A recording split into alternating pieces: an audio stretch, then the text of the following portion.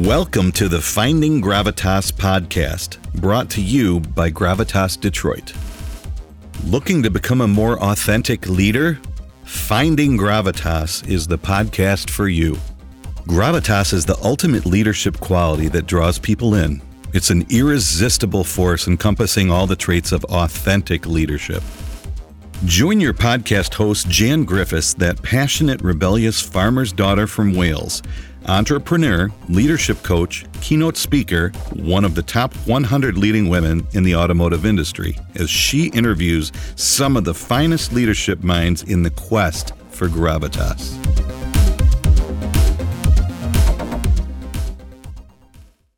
Hello, Finding Gravitas audience. Today, I have a special guest on the show. Most of my guests are senior level leaders who are known to be authentic leaders, and they share with us their stories and how they practice authentic leadership every day. From time to time, I like to bring on the show a subject matter expert who goes deeper into one specific area of leadership. For example, we've had Kathy Mott talking to us about emotional intelligence, Dr. Steve Taubman, the mindset expert. Today, you're going to meet the change leadership guru. Yep, that's a title I'm giving him because I believe that's exactly what he is. You're going to meet Jesse Jacoby, and I believe that now is the perfect time for us to listen to what Jesse has to say. We're all navigating this return to the office, trying to figure out how to lead through this process, how to lead the hybrid team. There's a lot of change. Jesse is going to share with us his insights from his experience to help us make that happen. Jesse Jacoby, welcome to the show. Thanks, Jan. It's great to be here. You are on today as a subject matter expert, and you are indeed an authentic leader in your own right, and we're going to hear your story. But I want to share with the audience how you and I met. Several months ago, my good friend, Phil Idison from The Art of Procurement, had curated a rather spectacular webinar. And Phil has this unique ability to find great people, great subject matter experts that can indeed contribute to his audience. And I had the pleasure of being the MC for the event. And I received Jesse's slides ahead of the event. And I was so excited, I couldn't wait to talk to him. The slides about inspire to action, with a brain on one side that said analyze, think, act, and then a heart on the other that said see, feel, act, and then a structure around change leadership. I was beyond excited. I couldn't wait to meet him.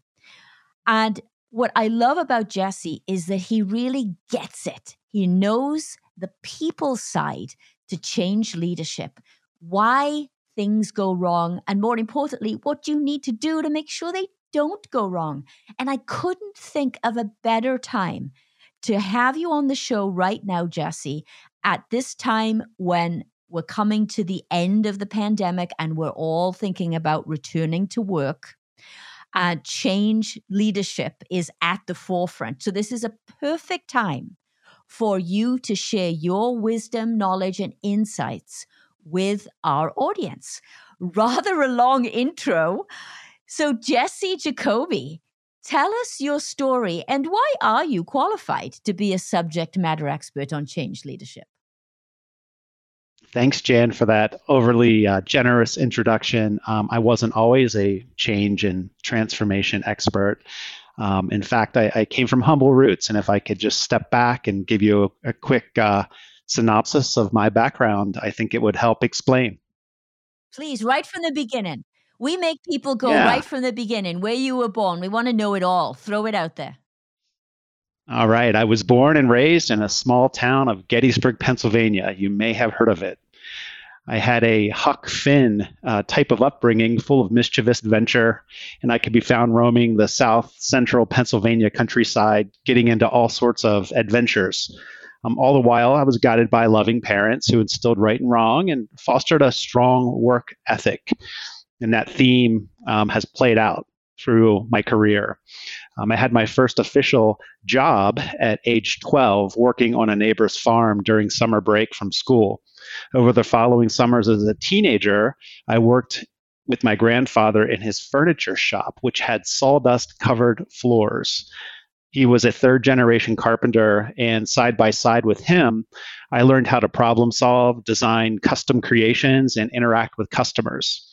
Eventually, I went to a nearby public university because it's all I could afford. It was close and affordable, and I was the first one in my family to go to college. While I was there, I managed the university's computer lab and taught myself website development, as this was the dawn of the World Wide Web. So I'm dating myself a little bit. After graduating with a bachelor's degree in English, I went on to get my master's in communications at the same university. And upon graduating, I moved to Baltimore, which was the nearest big city. Well, at least it was big to me, coming from a small town. There, I took a marketing job with an internet startup company, which was essentially a Facebook for the scientific research community. It's the best way to describe it. This was the late 90s, and those few years I spent at that tech startup were seminal in my experience and in my own career development and growth. I was always interested, though, in the big companies and how they operated. I was curious to know about what's behind those big brands that we're all familiar with. So to scratch that itch, I decided to join Accenture, since the big consulting firms provided access to those Fortune 500 type companies I was so curious about. Here, while working as a process consultant, I became very curious about how companies implement change and the related discipline of change management. So this was the spark that led me to where I am today. And it's during those early consulting days that I chose to pursue my Master's of Business Administration at the Johns Hopkins University in Baltimore. It was an intense time pursuing an MBA while also consulting and traveling a lot.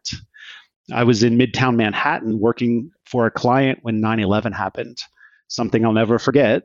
And in the wake of that tragedy, I was laid off from Accenture along with thousands of others. It wasn't long before I found myself back in a consulting role with Booz & Company, working again with Fortune 500 clients. And during this time, I got married, moved to Denver, Colorado, where my wife, Allison, grew up. And in 2010, after 10 plus years working for large consulting firms, I started my own consulting business, Emergent, which provides business transformation and change services to Fortune 500 and mid-market companies. We help them drive high-stakes business initiatives involving corporate restructuring, procurement transformation, which you mentioned, organizational redesign, mergers, technology deployments, process optimization, and the like. We're based out of Denver, and my team and I work with clients globally. It's been 11 fast years so far, and I've loved every minute of it. Jesse, you help a lot of clients every day with change leadership. You have a structure, you know what you're doing, you've had tremendous success. What kinds of clients do you work with? I know it's much more than supply chain, but give us a sense of the types of companies that you work with and the types of change leadership that you deal with. I'd love to know that. Yeah, size-wise, we serve the Fortune 500 and large middle market companies. They tend to have the most need and the most complexity when it comes to the change and transformation programs that are driving. And so we like to get plopped into that fray and help them figure it out. And we're industry agnostic. So we've helped tech companies, as I mentioned, with the future of work currently. We've also worked with automotive companies, much like yourself, retail, consumer packaged goods, healthcare, manufacturing, oil and gas, and transportation companies, many high-profile names that you would recognize. And we work cross-functionally within the organizations, but we find ourselves most closely partnering with HR, IT, and finance leaders. I think, Jesse, let's get right to the point here, right? There's that statistic out there that says 70% of change initiatives fail. And I've seen it time and time again in my career where people totally underestimate the leadership and the people side of it, the people impact, getting the people to believe in the change. What have you seen with your career, and what is the number one reason why you see change initiatives fail? All too often, clients use a haphazard approach, coffee chats with a few stakeholders, some rah-rah messaging from executives, sending out a few email communications. Instead, a change strategy should be a part of your program's DNA. It needs to be well planned and executed, and you need change expertise from the get-go embedded in your program team. So that implies that the people leading these big transformation programs get it and know to bring in the change management discipline early. A few other common pitfalls that I think contribute to that 70% failure rate include viewing change as an event. In reality, change is a process, and people move through that process at different rates.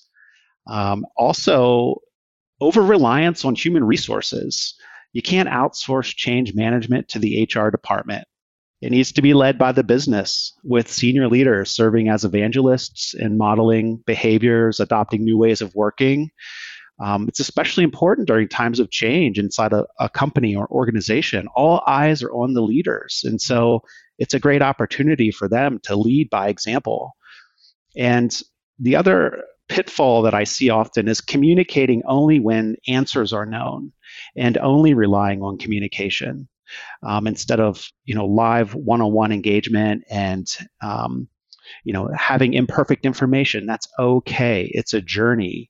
Sharing what you know when you know it is uncomfortable for a lot of leaders, but yet it's what's needed. And lastly, and you've alluded to it, with the heart and the brain presentation is appealing only to the rational, logical side of people. A good business case with quantitative data is necessary, but it's not inspiring. Really good change leaders will aim to demonstrate change in highly visible ways and inspire people at an emotional level. So you need both heart and mind appeal. See, this is where I see change leadership and authentic leadership coming together, right? A good leader, an authentic leader, will understand that, will be able to connect with people at a very deep level, will be able to galvanize people around the vision, will be able to tell the story, to bring the stakeholders in together, as well as understand the numbers and the structure and the event and the business side of it and the transactional side of it. And that's very much a part of authentic leadership. Do you see authentic leaders, do you see that leadership style, how do I say this, gaining traction in the business world today? Do you see people moving more away from command and control and just it's all about the numbers to a deeper understanding and connecting people? What's your experience tell you? It really depends on the company, the industry, a lot of times, and the individual leaders. Some get it. Some are very good at being authentic leaders, and others are more classic command control, hierarchical, right? I see it both, and they both still exist, and there's lots of gray space in between. But when I think of authentic leadership and what that means, a few things come to mind, and I love this when I see these characteristics in a leader. One is being self-aware and knowing your own knowledge, skills, abilities, as well as strengths, weaknesses, and limitations, right? That's self-awareness and being able to navigate within your own personal limitations. Also, not compromising your values while trying to please others. I find that a very authentic leader characteristic. Also, being able to formulate your own unique perspective to challenges and offering up original solutions. This is something I do to try to stay authentic. And similarly, boldly presenting points of view, even when they're contrarian. In fact, sometimes that's exactly what is needed, and not being afraid to be unconventional and step out of the box in terms of thinking and ideas. Yes. Well, that's a very good description of authentic leadership. And as you know, gravitas is the hallmark of authentic leadership. because I say it is. That might not be the technical definition of gravitas, but I believe that it is. So if you had to describe gravitas, what is gravitas to you?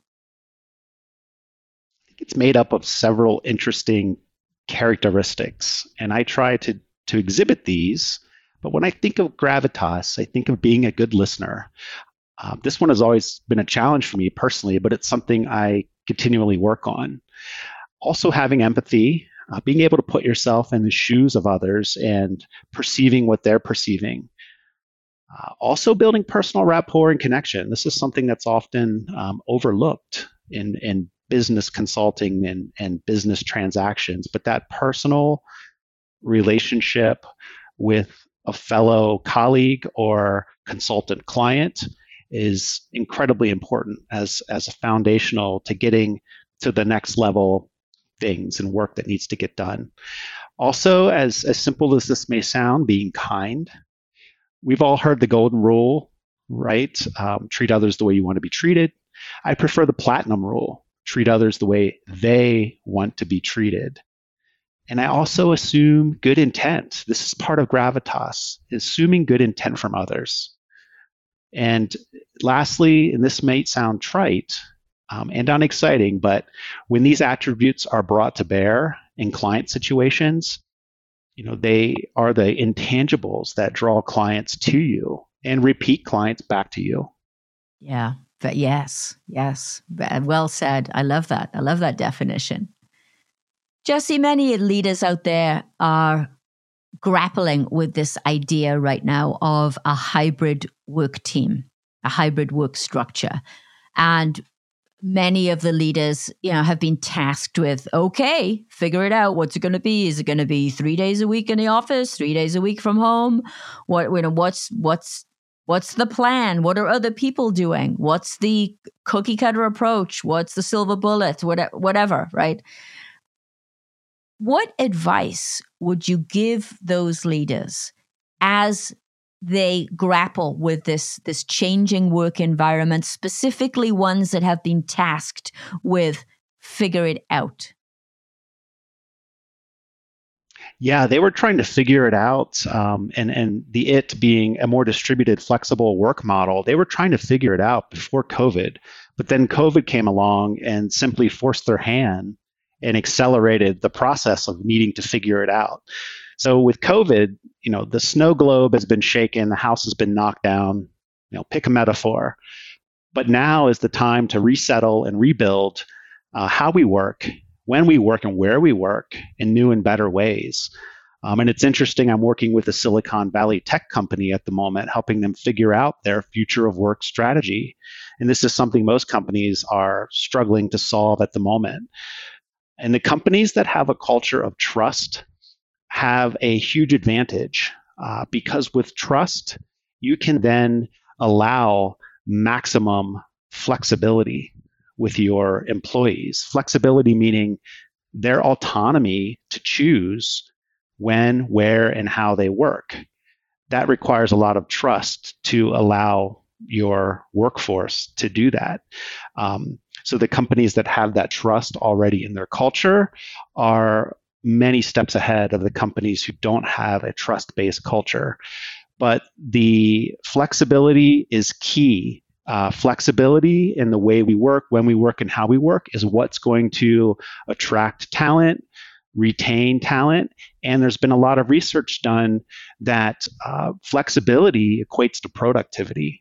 You're not doing the commute. You can easily adapt your schedule in micro increments, working around your children's school schedule, right? Or household chores.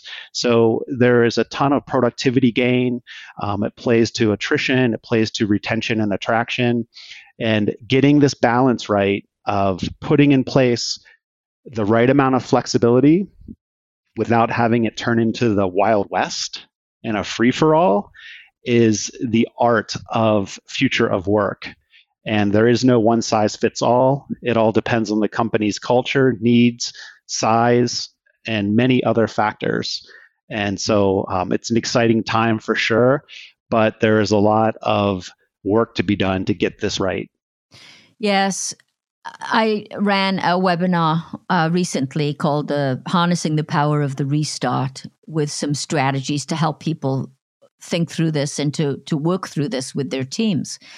And we ran a survey, a pre-webinar survey, and that, and combined with conversations that I've had with colleagues and clients, indicate that the number one fear right now is that leaders, senior level leaders, actually want the culture to go back to the way it used to be pre-COVID.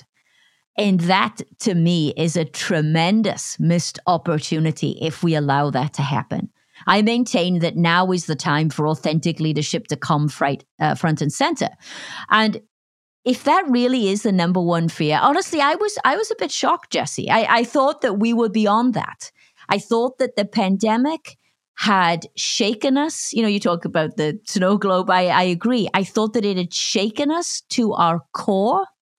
I talk about the fabric of our normality has been ripped apart through the pandemic, and that we were much more open. Our minds were much more open to change now than ever before. But clearly that's not the case, because people, senior level leaders, not all, but wanted to go back. Maybe it's the need for safety and security, to go back to the way things were. And you must have seen this behavior in many of the change transformations that you've run with clients over the years. So what would you say to leaders who are perhaps working for a CEO who's thinking that way, or to the CEO or senior leader themselves who might be at this moment listening to the podcast thinking, yeah, I can't wait to get everybody back in the office where I can see them and control them and go back to the way it used to be, because I felt safe. I was in control. I had my power position. We were making money. It was all good. What would you say to those people? One, much like change management, this future of work solutioning is a process. It's not an event, right? This is going to take some time. It took, hundreds of years to get to where we are today in terms of how we work.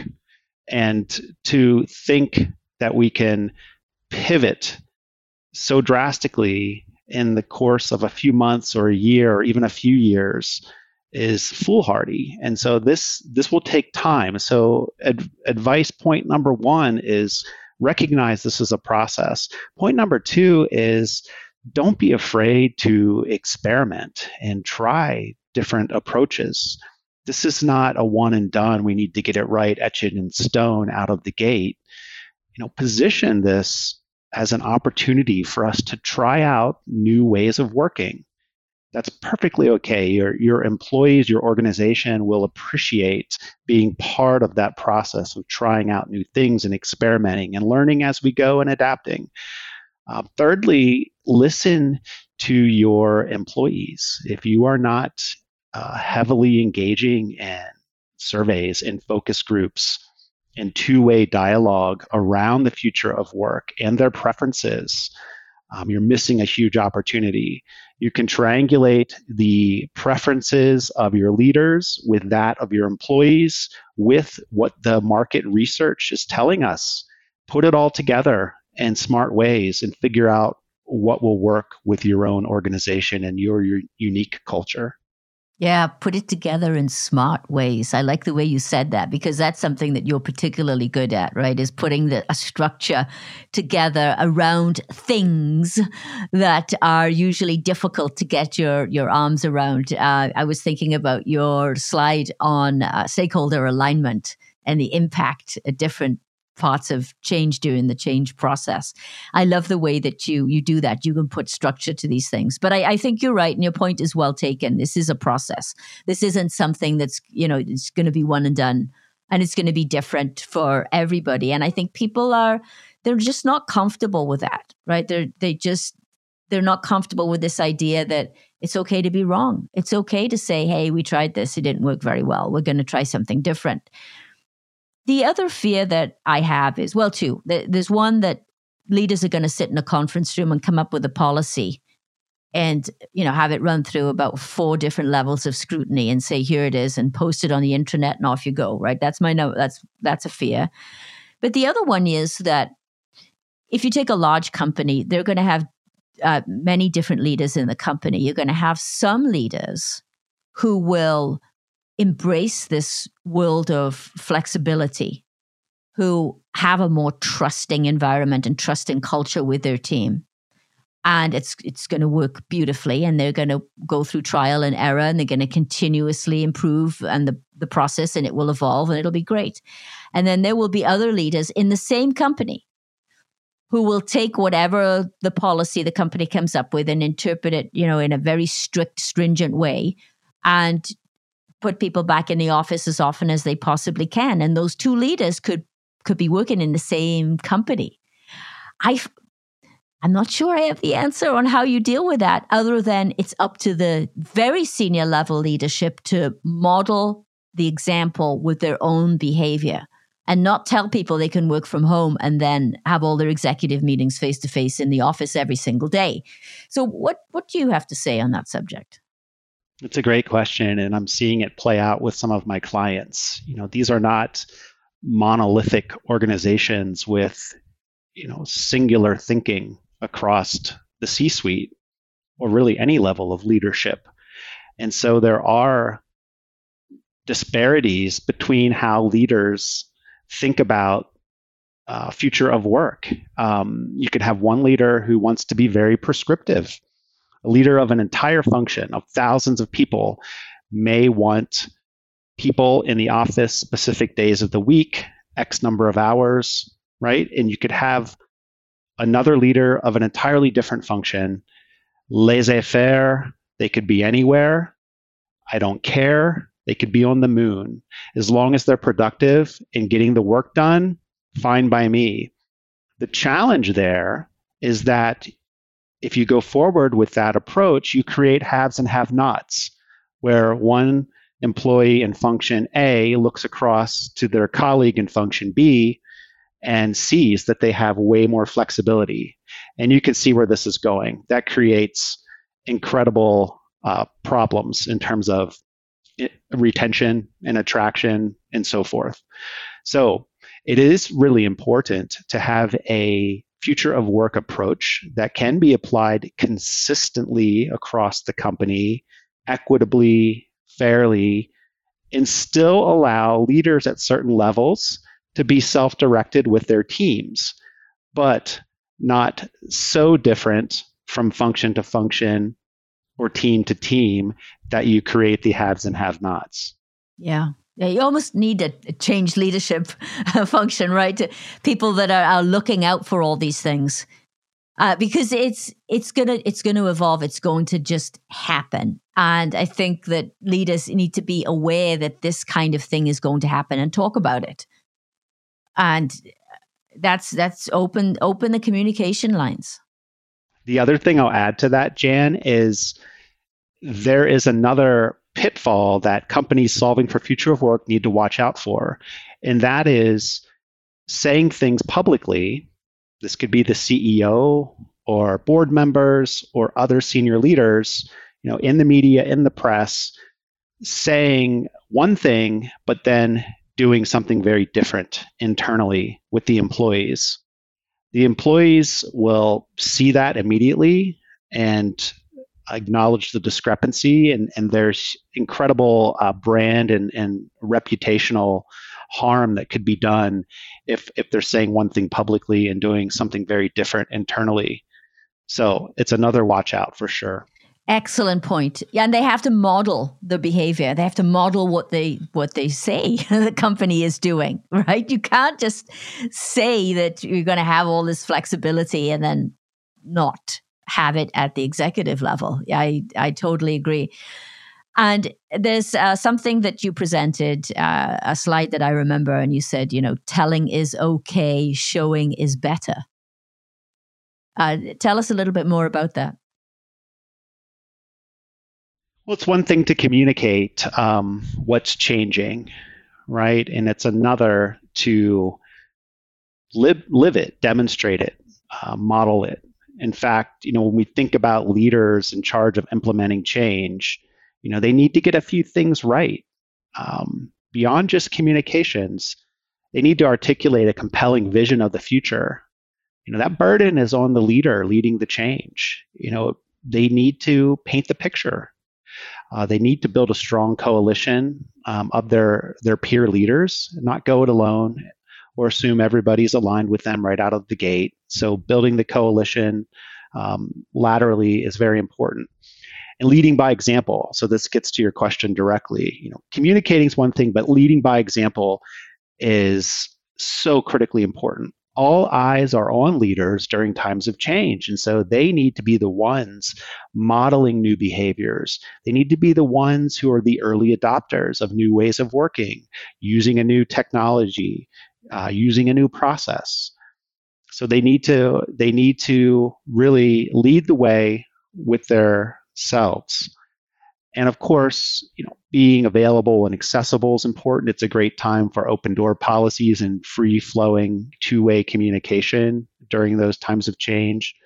And the last point I'll make there is celebrating wins along the way is critically important. Recognizing teams that are adopting new ways of working and calling them out and honoring them. Harvesting those gains along the way and acknowledging those wins really helps to build momentum. Yeah, I agree. Oh, and point of clarification for my audience too.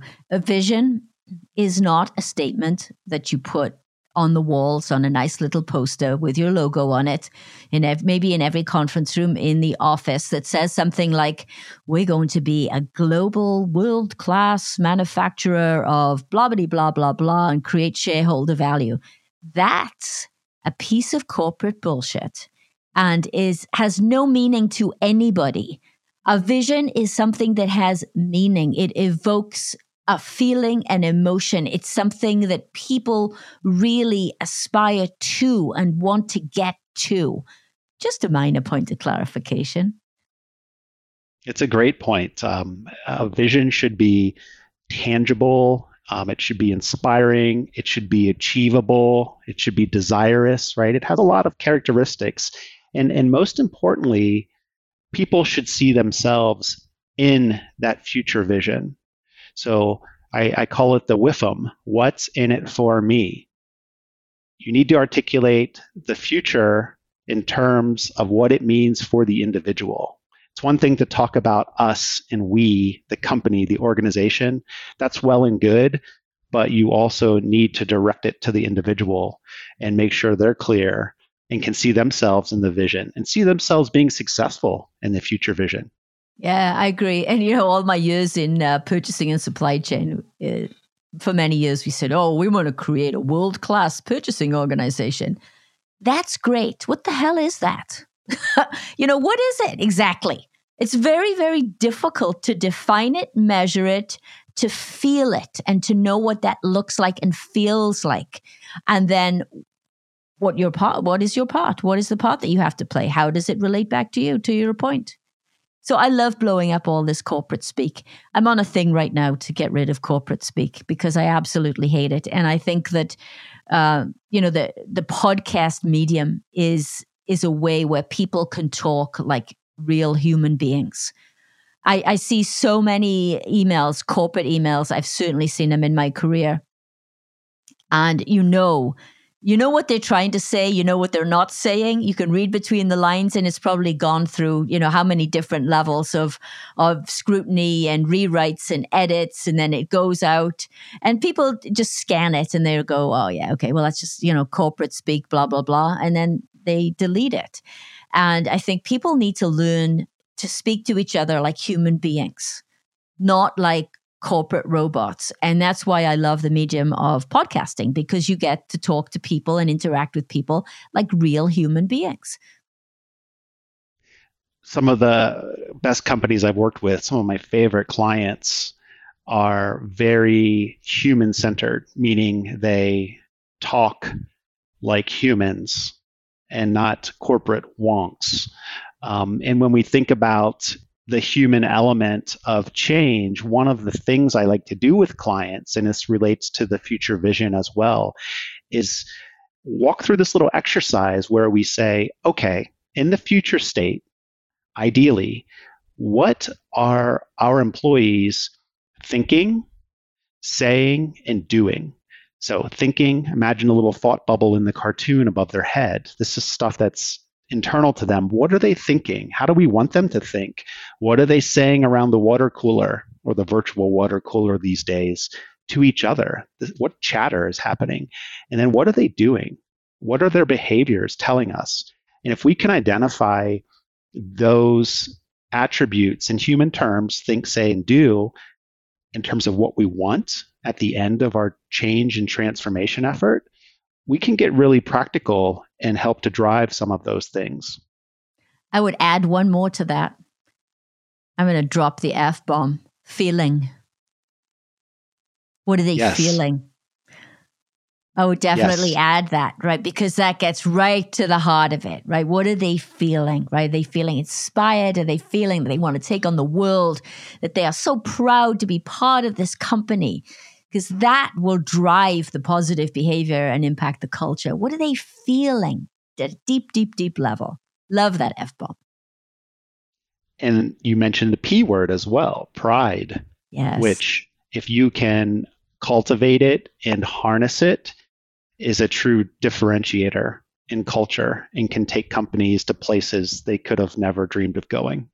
Yeah. You know, when I started my career, I started with an auto supplier, Borg Warner Automotive, and I started with them in Wales, and then I worked for them in 2 different locations here in the US.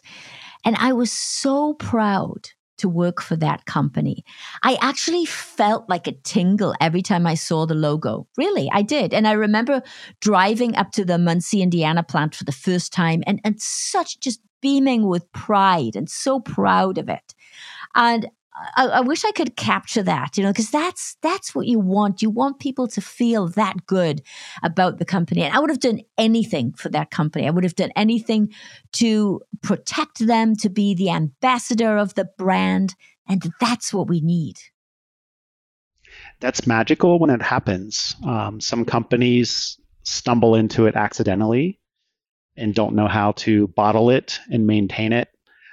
Others strive for decades to create it and still struggle to figure it out. So, yes, if we could distill that down into something formulaic that could be easily infused into organizational culture, that would be incredible. So I'll get back to you once I've figured that out. I was going to say, you're the expert on doing this. You know how to take the area that we used to call soft skills, which I hate that term, by the way, human skills.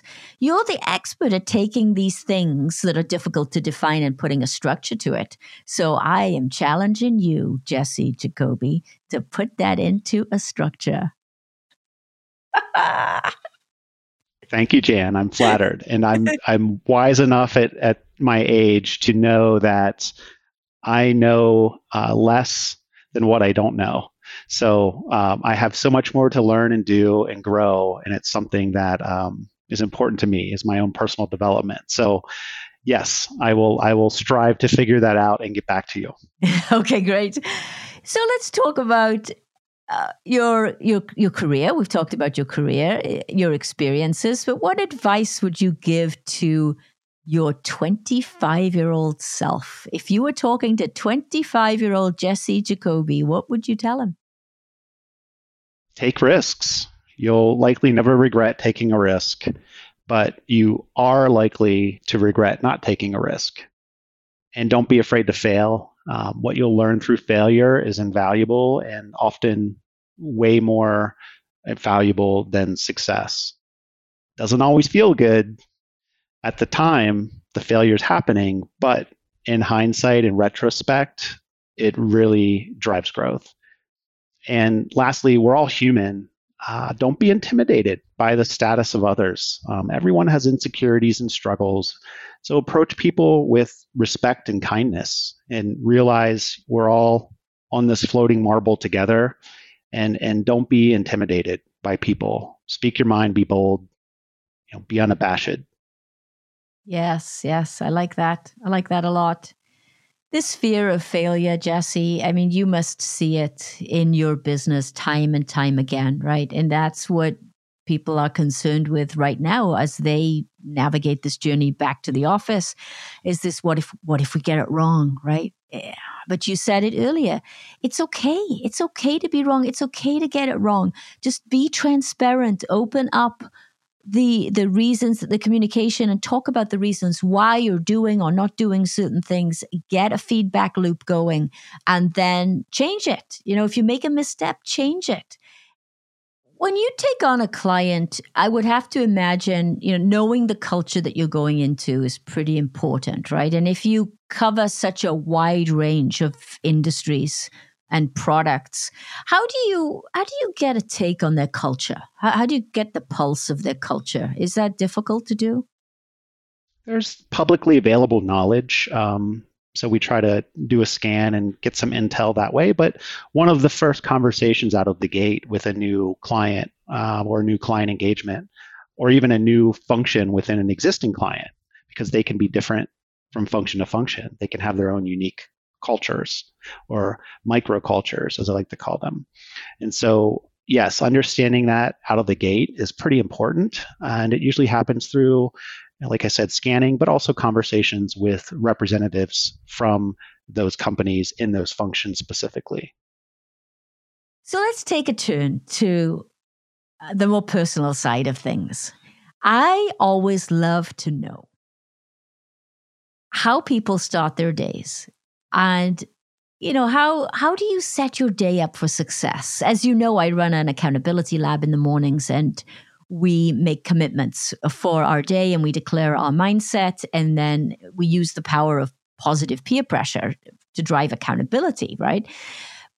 But for you personally, how do you start your day? How do you hold yourself accountable?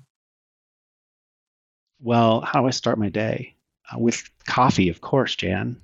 Yeah. Hello. No, seriously. My day often starts by taking stock of the day's schedule, moving and reprioritizing activities if needed. So confession, I manage my life using Outlook Calendar. So it's easy for me to slide activities around and fine-tune my schedule for the day. Each day, my goal is to have the right balance of meetings, heads down, work times such as content creation, project and task management type stuff, and personal time, including exercise and family activities. This is all commingled on my Outlook calendar. So essentially, my days begin with me organizing and optimizing my schedule, which enables me to work effectively throughout that day and know that I'm using my time most wisely. Yeah, I'm an Outlook calendar person too. Okay, good. Well, I would love to thank you for your time today and sharing your insights. And if our audience want to reach out to you, what's the best way for them to reach you? You can find me at my website, emergentconsultants.com. From there, you can connect with me personally. Okay, great. And I'll drop a link in the show notes as well. Yeah, and I want to thank you for having me on your Finding Gravitas podcast. And it's been a wonderful privilege and opportunity to connect with you here. And thank you so much. Well, thank you, Jesse Jacoby. He is indeed the change leadership guru.